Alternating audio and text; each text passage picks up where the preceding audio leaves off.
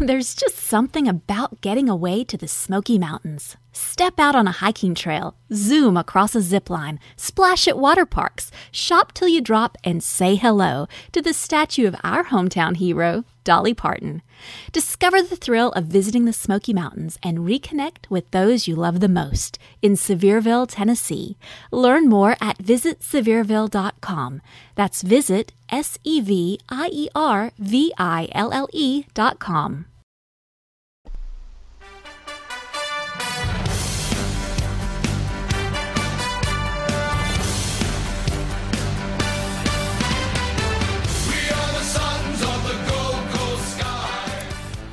Hello and welcome to another episode of the GC Sunscast. I'm your host Shane. Joining me on the line is Tom, and it's back to Metricon, and it was a great game of footy for the Suns despite going down by 10 points. So you didn't go to the game, I didn't either, Tom, because of family commitments, let's call it. But it was a great game to watch on TV. What were your thoughts? Yeah. Oh, what a great game! I found myself, I was watching it alone, and I was bloody screaming, I was laughing, I was hooting, I was swearing, and my next door neighbours must have wondered what's this guy doing, because it wasn't like I had it, turned up full blast or anything. I was just quietly watching, but yeah.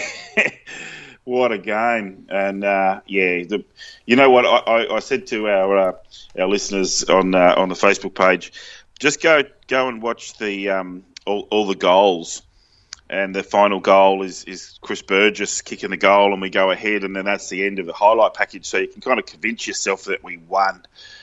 But yeah, another one of those last minute losses. They sting worse, don't they? They do, but I didn't go into this game thinking we'd win, and to get that close, I'm quite happy with that, considering also there was some shocking umpiring that led to some Essendon goals not being allowed and other incidents happening. Yes, there were incidents you could argue that Essendon got goals from that they shouldn't have, but yeah, that is the life of AFL umpiring, and it's never going to be perfect.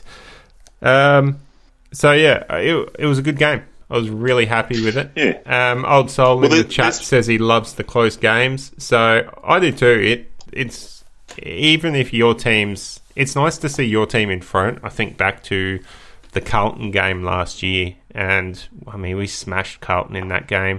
The round 2, just so people don't get me confused with the one in the end of the year when we blew it.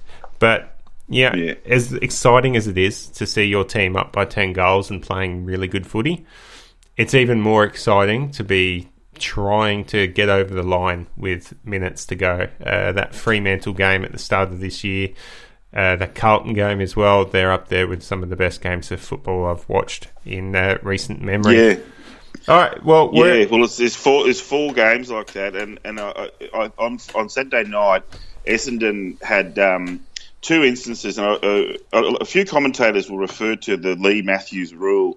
There's actually 2 Lee Matthews rules. One of them is that you have, if you can kick as many goals as you need if you've got minutes left. So Essendon needed to kick a goal with a minute to go, and they ended up kicking 2 of them. But the other Lee Matthews rule is, if you kick 16 goals, you're not going to get beaten very often, and we kick 15. So we're almost there. We almost answered that question of how are we going to kick enough goals. There's a rule I remember. I don't think it was Lee Matthews. I can't remember who it was, but it was if you kick 6 consecutive goals, you guaranteed to win unless the opposition kicks 6 consecutive goals. And that rule has, I remember several times that rule's been correct. So I think we were 5 goals straight at one point, and I was just praying for that 6th goal, and it never came. All right, well, let's jump into all the admin stuff that we need to get out of the way. As mentioned in the chat, we've got Old Soul. He is one of our Patreon donors. You can head over to patreon.com/GC Sunscast, donate to the GC Sunscast, and help keep the show going, help improving it. We have Old Soul, Jack's dad, Paul Vosti, Tom Kim, Chris Moore, James Wood and Tony, all supporting the show at the moment. You can also support the show by heading over to Facebook and Twitter. Tom's running the Twitter pages and he's pretty active on Facebook as well. So that keeps everything running smoothly. And to celebrate our 50th episode, which is now only 2 and a bit weeks away, we are doing a full week of GC Suns Cast Uncut. It's basically our Patreon goals being shown off. So we've got the normal episode on the Tuesday night, we've got a Thursday night episode talking about selections, and then we're going to do a commentary on the Hawthorn game, and you can get that in the same way you get the podcast. It'll be great if you guys can jump on the Facebook when the game starts. Click on the link and you can listen along to us instead of the biased TV commentators. And Tom, I mean, you had something to say about the TV commentary on the weekend not being up to Gold Coast standards? Oh, look, eventually they let their little prejudices show, don't they? And you know, remember when Tipper Waller gets the free kick in the pocket. So they probably would have got a goal anyway, but I think it was Shield just booted it off the ground, and it goes through for a goal, which the Essendon supporters in that part of the ground were pretty happy about it. But the commentators are laughing, saying if it had been a behind, it wouldn't have been allowed to stand, and Waller would have had a chance to go back and have the free kick. And that just had my blood boiling because you could sort of see that's the way that things were going. So yeah, I wasn't happy with the commentators or the umpires on the other night. So, but anyway, I don't think it just goes to show we've just got to go and win games on our own, on our own merit, and we can't rely on the umpires to give us the rub of the green. And we're always going to be up against it, especially with probably more supporters from the other team than ours. Yeah, well, I can't see games and get our. I can't see you remaining impartial, Tom. So any of our Suns supporters out there that want to tune in and hear a incredibly biased Gold Coast Suns commentary team, tune in and it'll be great fun. You can chat to us on the chat and ask questions and interact with us, and we'd love to chat to you guys. That finishes up all the admin stuff. We have Mr. Bod's in the chat saying the supporters were as loud and animated as ever on Sunday. So that's good I news. actually saw Mr. Bod's on the telecast when they were panning across, and he had his face in his hands, and he was it was just after a Bombers goal, so he wasn't too thrilled. But that was quite funny. It's always special when you spot someone in the crowd on the telly. So yeah, that was pretty funny. All right, well, let's cruise through this news for the Suns. We've got a bit of news coming up. So let's start with last week. Sam Day re-signed with the Gold Coast Suns for a further 2 years. So he was a free agent at the end of the year, was apparently offered not as much money as he was after, but has since agreed to terms with the club, and that is fantastic news. Sam Day played a great game on Sunday, kicking 3 goals, I think. So when he's up and firing, he's really good in front of goals, and he's also very flexible down and back, so it's a key post for the Suns, and to lock him away for a further 2 years, you could pretty much guarantee he's going to be a Sun for life, I'd say. Yeah, I'll say as well. And just quietly, his nephew, he's not his nephew, his cousin, Will Day, is coming up in the draft this year. And given our propensity to pick South Australians, we might end up with a second Day on the list. But, that's a bit of a long shot. But anyway, good on you, Sammy. Keeping foundation members at the club, like Thompson and Day, obviously Swallow, is really important for the culture of the club. Even though things have changed a whole lot over the time, in a few years' time, for them all to be able to reflect back on their careers to say they were one club players, it's really important. Yeah, and for the fans as well. it sort of feels a little bit hollow sometimes when you realise how few of our favourite players are still at the club. There's a lot going on with that too. But with Sammy, he may not have gotten as much money as he was previously on or whatever, but I think it's fair to say everybody was on a contract that was probably a bit too fat for it to be sustainable. And I don't think he's the only player who's sort of looked at the contract offer and gone, oh, a bit low. And that's just where player managers come in and negotiations happen. And if someone leaves, maybe there's a bit more money down the track. You never know. If Sam Day can start kicking 60 goals a year, his contract price will go up, won't it? Yeah, definitely. We've also just had fresh news coming in from the AFL website. The round 23 fixture has been revealed, and the Gold Coast Suns will take on GWS at Metricon Stadium on Saturday the 24th of August at 7:25pm. So a night game to finish off our season against the highly fancied Giants. That should be an interesting game. A lot of talent running around for both clubs. Also, I'm most looking forward to the NEAFL fixture for that day, because that could be... or actually, I might be talking out of school here, because it might actually be the week before. But anyway, we smashed the Giants in the NEAFL on the weekend. But I'm sure you'll intro that when the time comes around. We will. While you're touching on the NEAFL, we'll just mention that Connor Bednarik has been nominated to attend the AFL Draft Combine. So he's the only Suns Academy player to go. Bit unusual that Gore or Ace isn't nominated, but I guess they only select the best of the best for that, don't they, Tom?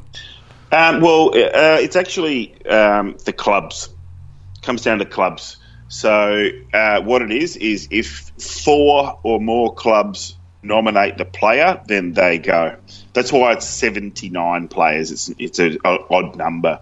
I think last year it was 80 something. And last year Dirk Conan was the only one to go down there, and he never even ended up getting drafted. He didn't actually do too much special at the Combine either, but Bednarik's the kind of guy who you'd expect with the agility tests and all that kind of stuff. I think the reason we're not going to see Ace down there is that everyone knows that we've got him. He's going straight onto our Category B list. And with Gore, I think, as Cal Toomey said the other day, he's probably ours to pick. There doesn't appear to be interested in. But we'll see, because if 3 clubs, or maybe it's 2 or 3, anyway, if there's more than one club interested in a player, they go to the state level combine. And I think we'll have half a dozen players going there, because we've got a pretty special group coming through. And I can't imagine there's 0 clubs interested in having a look at a good small forward or a good ruckman like Conroy or whatever. So, but good on Bednarik. It means that someone's going to bid on him at some point in the 2nd or 3rd round by the looks. All right. Let's move on. We've got a couple more things. And now it's time to celebrate some of the Suns that have been a standout over the last week. First of all, the obvious one, Ben King has earned a Rising Star nomination for his breakout game against Essendon on the weekend, kicking 4 goals. I think he took 9 marks. I don't have that stat in front of me. Look, he had a great game. I mean, it wasn't the fact that he had lots of possessions. He had 5 marks, 3 are contested, and he took 4 of the marks inside 50. He had 4 shots on goal and kicked them all. He had another goal assist for Sam Day, I think it was. And they should have given him 2 goal assists. They've given him an inside 50, but that was the inside 50 that ended up, Day went up for the ball, it spilled down to Miller, and Miller gave it to Wright, and he scored the goal. So it's probably a bit rich to call it a goal assist, really, but it was Ben King who was launching it in there. So he helped us score goals, and that's what we've desperately been missing. He was the difference between losing narrowly or losing by a margin. Yeah, he kicked 3 last quarter goals, and one of those goals was from a Mark of the Year nomination as well. So Ben King just all over it. I mean, it wasn't the greatest Mark of the Year. I don't see it winning the season. There's not too much competition for this week, so it might get up. Look, it was the distance from the ground. It was from some angles, it looked like he was going into space. And from other angles, it was like, oh, yeah. But you've got to remember, they're all pretty tall guys in that contest, and he's gone 2 feet over the top of them. So I think that's the impressive part. But, yeah, it's always going to be a little guy, one of those little Western Australian fellas jumping up and sitting on someone's head and hanging there for a couple of seconds. It's not going to be a strong pack mark. But, it's the fact that he's taking them against guys who are much heavier than him. I think that aggression, it's so good to see because he's just sick of getting pushed around. So, yeah. And there were a few good other rookies running around on the weekend too who might be a little unlucky. But yeah, King deserves it. Well, it's been a long time since we've had a Gold Coast Suns nomination for Rising Star. So good to see Ben King there. Hopefully we'll get to see Lukosius at some point this year. And Isaac Rankin next year, because it doesn't look like Rankin will play this year. And to finish it off, Witts has been nominated for the AFL Team of the Week, beating out Grundy and Max Gawn and all the other renowned ruckmen off the competition to be the number one ruck. So great effort from Witsy, and we'll get to that later because I believe he features in both of our top 3 votes. He does. I did see another name you didn't mention there is Stefan Martin. He doesn't get as many hit-outs as Witts, and he's not as productive. But what he is good at is he's on track to get the all-time record for 20 or more hit-outs and 20 or more possessions in a game. So it'll be an interesting game in a few weeks in the Q Clash to see those two going against each other because they're the two form ruckmen in the comp right now. All right, Tom, that's a sign for us to jump into the NEAFL report. The Gold Coast Suns, 20 goals 8, 128, defeated the GWS Giants, 6 goals 7, 43. Now, this was a flogging. It was unexpected based on our previous results against the Giants. But Gore and Nutting both kicked 4 goals apiece. Corbett had 3 goals, and Portelli and Ace had 2 goals apiece. Really great response from the Suns. Now, I'll let you talk about some of the standout players in a sec. The Suns just got off to a flying start, didn't they? I think it was 8 goals to 1 at quarter time. And that one goal came right in the shadows at quarter time. So, yeah, 8 straight to. It wasn't like 8 goals 3 or anything. It was just everything was going right. It was just fantastic. And we've had a few. We had a start like that against the Northern Territory earlier in the year, which we'd never won in Darwin, and we did. We're going well at the right time. The team never stopped either. It was just that GWS managed to sort of get the occasional goal to keep it sort of looking a little bit respectable from their end. But yeah, the first and fourth quarters from the Suns, they were just playing lights out footy. It was just amazing stuff. And I made another little video, Shane. Did you see that one? Yeah.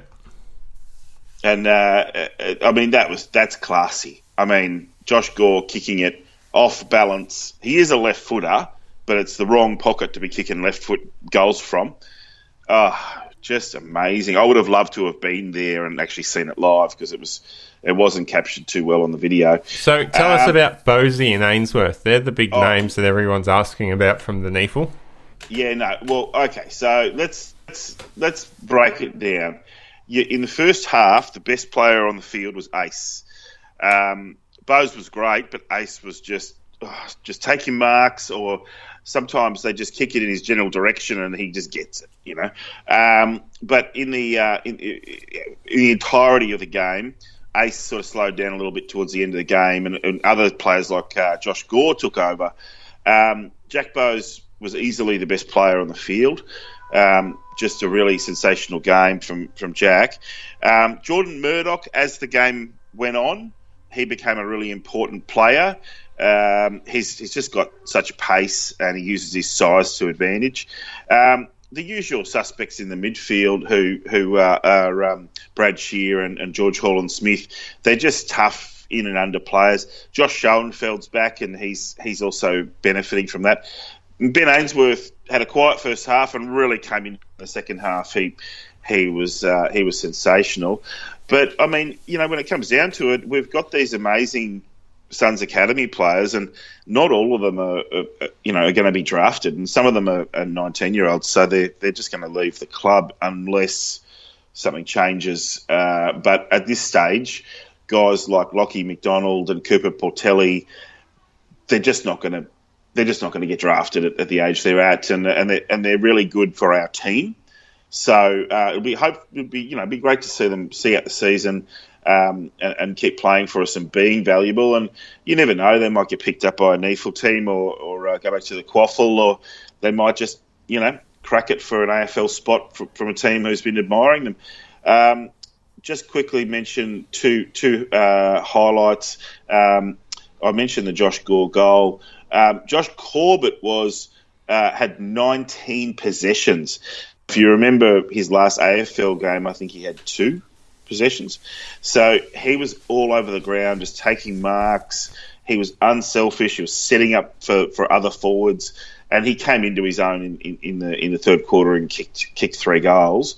And as I mentioned, Josh Gore with that goal, he kicked 4 second half goals, and Connor Nutting kicked his 4 goals in the first half.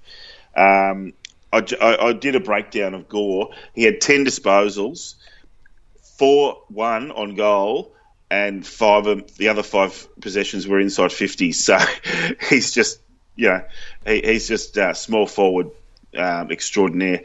I would be so surprised if he went through the draft, the national draft and the rookie draft, without someone picking him up.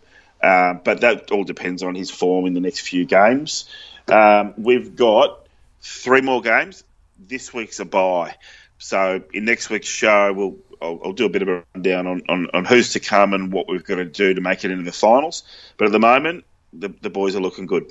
Oh, fantastic. It's good to see the Suns NEFL side getting some results.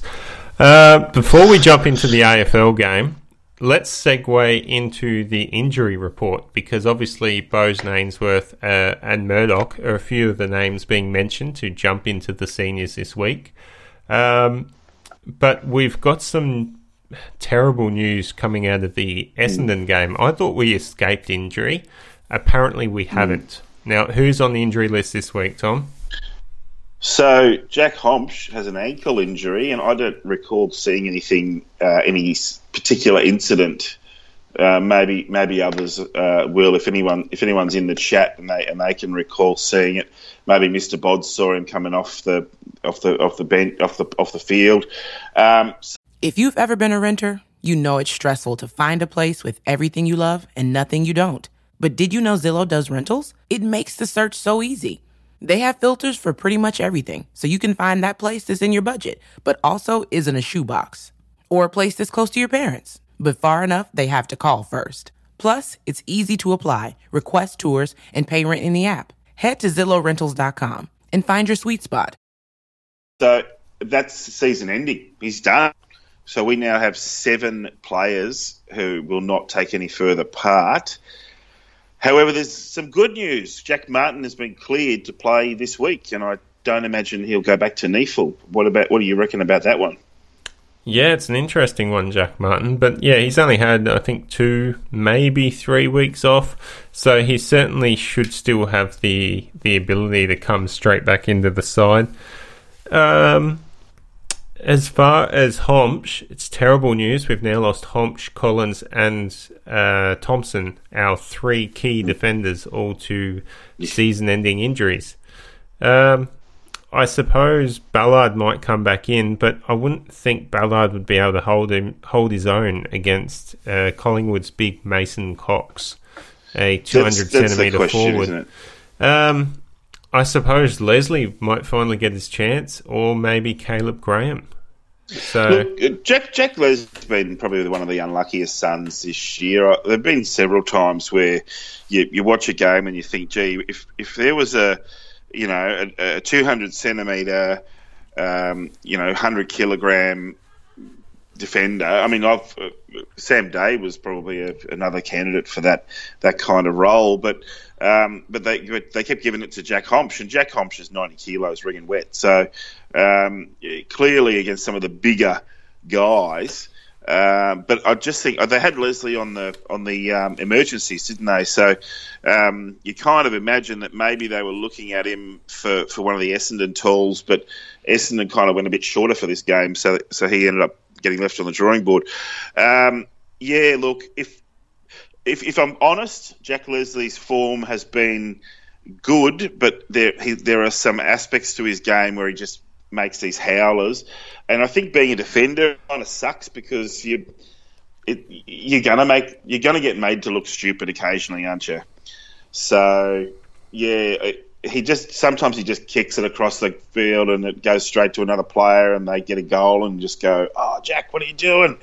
But I think eventually everyone stuffs up, and if he gets his chance, well, this could be it. He could come in and have a couple of wonderful games and show that he's playing at an AFL standard and keep his spot on the rookie list. He's not going to cost much and certainly a good player to have in the knee full. However, is he taking up a spot that a younger player with a higher ceiling could have? So it's a big question. I think on the chat we've got. I read that somebody suggested that Sam Day go back and look after. Well, I'm assuming Day would take Cox. What do you think about that suggestion? Yeah, certainly an option. I do prefer to keep Day forward. That's where I think he plays his best footy, personally. And I think the ability to stretch Collingwood's lack of tall defenders by having Day, King and Wright up forward could really wreak havoc with them. But as most games Suns are in these days, it's all going to be one in the midfield. So it depends on which midfield the Suns show up with. Let's jump into the AFL result. So the Gold Coast Suns, 15 goals, 696, lost to Essendon, 16 goals, 10, 106. Now, that is 15 goals, ladies and gentlemen. The Gold Coast Suns haven't kicked a score that high since round 2 last year against Carlton. And I can't even remember the last time I saw a Gold Coast Suns game at Metricon where they kicked over 15 goals or more. I think that especially the last few years, I think we've been lucky to average 10 goals a game at Metricon. And I think someone in the Facebook might have been quite happy that they got their free Big Mac, as McDonald's do run a promotion. If the Suns kick 10 goals or more, fans get a Big Mac. So not too many of them have been claimed lately. All right, so King had 4 goals.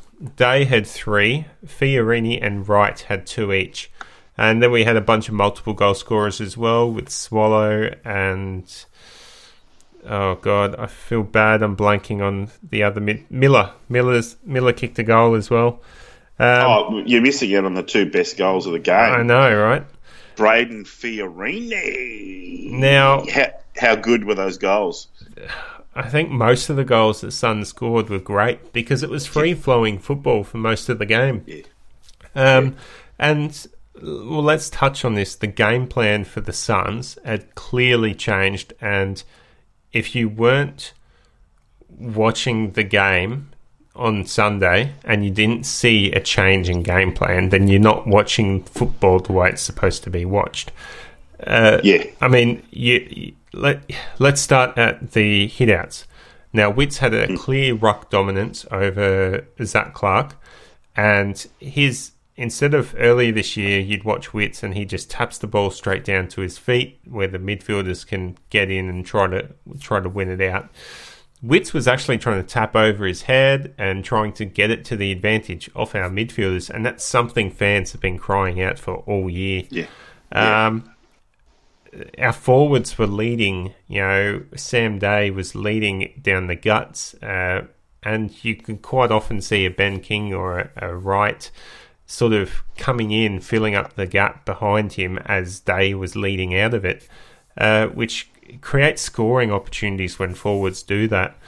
And the other thing that impressed me was the 1%ers that the Suns gave, or from a rugby point of view, you'd say it would be the knock-ons. Every time the ball was going to a contest, the Suns were able to knock it forward and keep it moving. And a lot of the time, that knock-on effect was to our advantage. Even in the air, that's not what that means. That's not what that means. I'm not a rugby person. The knock-on's the worst thing you can do in rugby league. Knock-ons in surge footy and AFL, you're quite right. I think actually this was a feature of the game that often we kind of get left behind a little bit because we just don't have that advantage from the rucks in particular. But as you pointed out, a very, very good observation. When Witts is knocking it out of the ruck and the shackles are off, let's just say that, he's knocking it clear of the contest, and you're able to get momentum, aren't you? Being able to go forward and forward and forward, even if it's not clean ball. Yeah, well, if you're moving fast, if the ball's moving fast, the opposition defenders don't have time to structure up and get a solid area defence happening, and they're too worried about their individual opponent. And that's when we're going to see blokes like Ben King, Peter Wright, Sam Day get their one-off chance to outmuscle their opponent or catch them off guard and get a well, it still counts as a contested mark most of the time, but it gives them the advantage of having the ball in their hands in front of goals where they want it, not 50 metres out on the boundary line. So that was really good to see. And another thing that really stood out was Riscatelli. He started off playing that sort of half-forward, small-forward role. I imagine he did at points go into the midfield to help out. But I think we may have found the spot for Riscatelli to actually contribute on game day as he's getting older. It's the sort of position that we can have him be the general, the Luke Hodge type role, and direct players to where they go. I think he did a great job of it, and he had the smarts and the know-how to, a lot of the times, to get the ball out to the leading forwards. He just knew where to go and where the ball needed to be.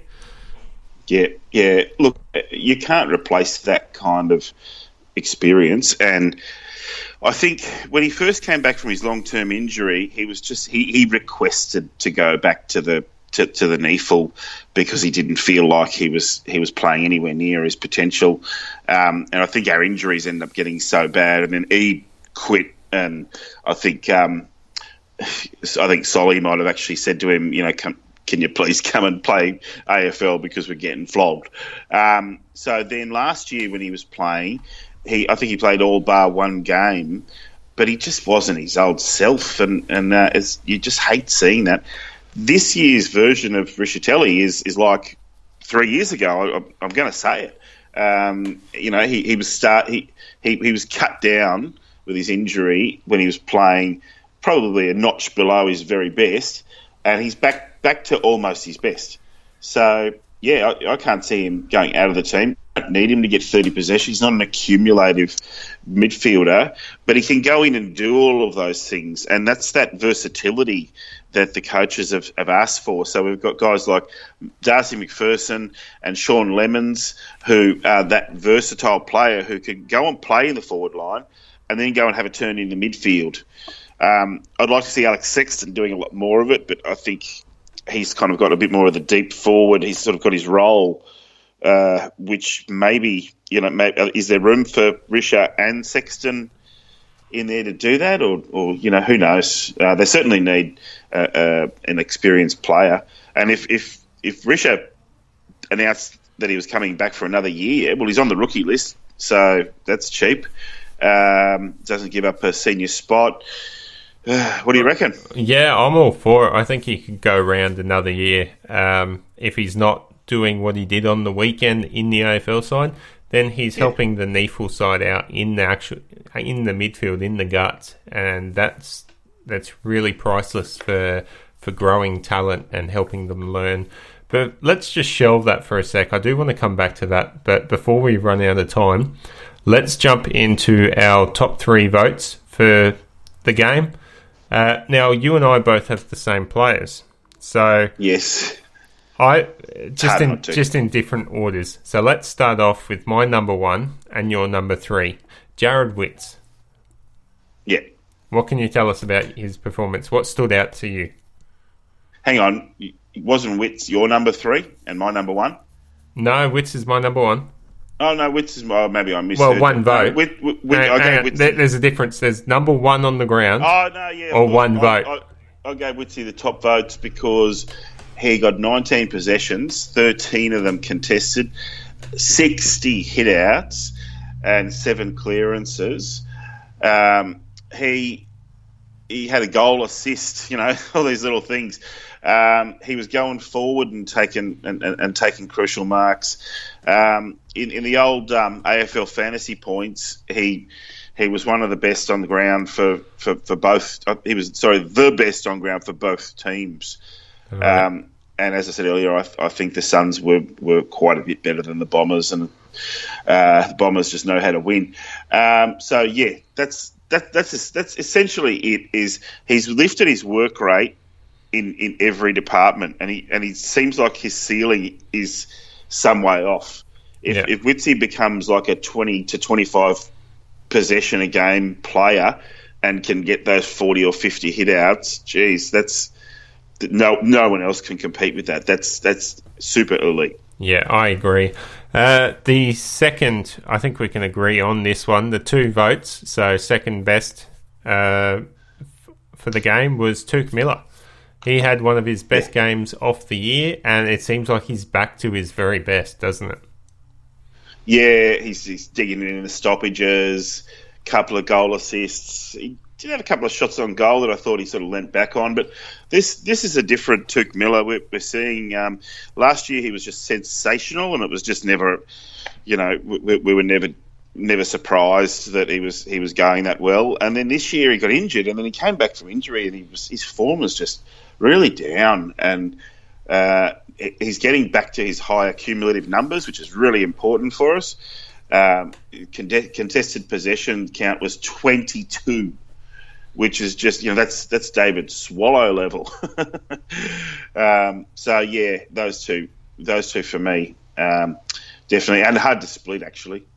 Who do you have for number 1? And for my number 1, or 3 votes as I'd like to call it, is B. King. The King of Carrara, Ben King. Now, that was just a standout performance by Ben. I didn't expect it, and he just came out. It was really just that one quarter of footy, but he was presenting throughout the whole game, and everything just clicked in that final quarter. He was taking contested marks against an all-Australian defender, and he was kicking goals when he was taking those marks. And the best part about it, he didn't punch a teammate in the head. No, he didn't. Although I didn't. I was too busy making myself some popcorn. Who was it that smacked Luco in the head in the warm up? Was it Kingy? No, I skipped through that because I was running late. So I jumped on KO, and I thought, I'm not watching all this crap at the start. I just jumped straight to the game. So I was on delay for about half an hour. I didn't bother watching all that off stuff. Now, is there any other players you want to mention before we head off to the feature of this show, which is talking about some of the potential off-season moves? Well, King got my 1 vote, so we had the same 3 players in just different order. But a couple of guys who I think are worthy of a mention. Pierce Hanley probably played his best game of the year, although it's still not the best Pierce can play. So that'll be interesting to see how he finishes up the year.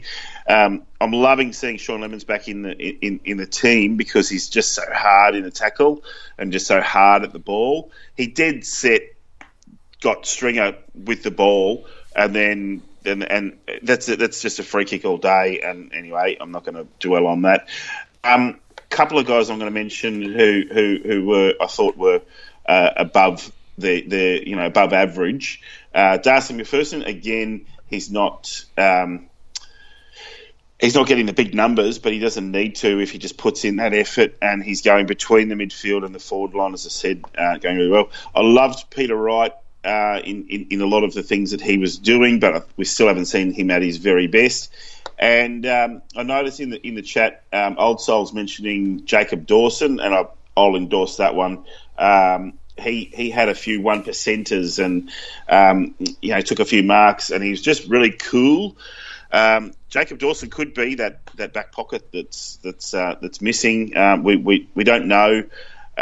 You think Dawson might not be at the club next year, but I got a feeling they'll stick around with him because he's got 1 year eligibility on his rookie deal. So cheap player doesn't because he's category B, right?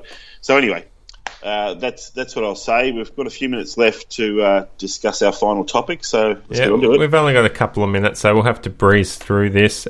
Save a lot of it for next week and future weeks.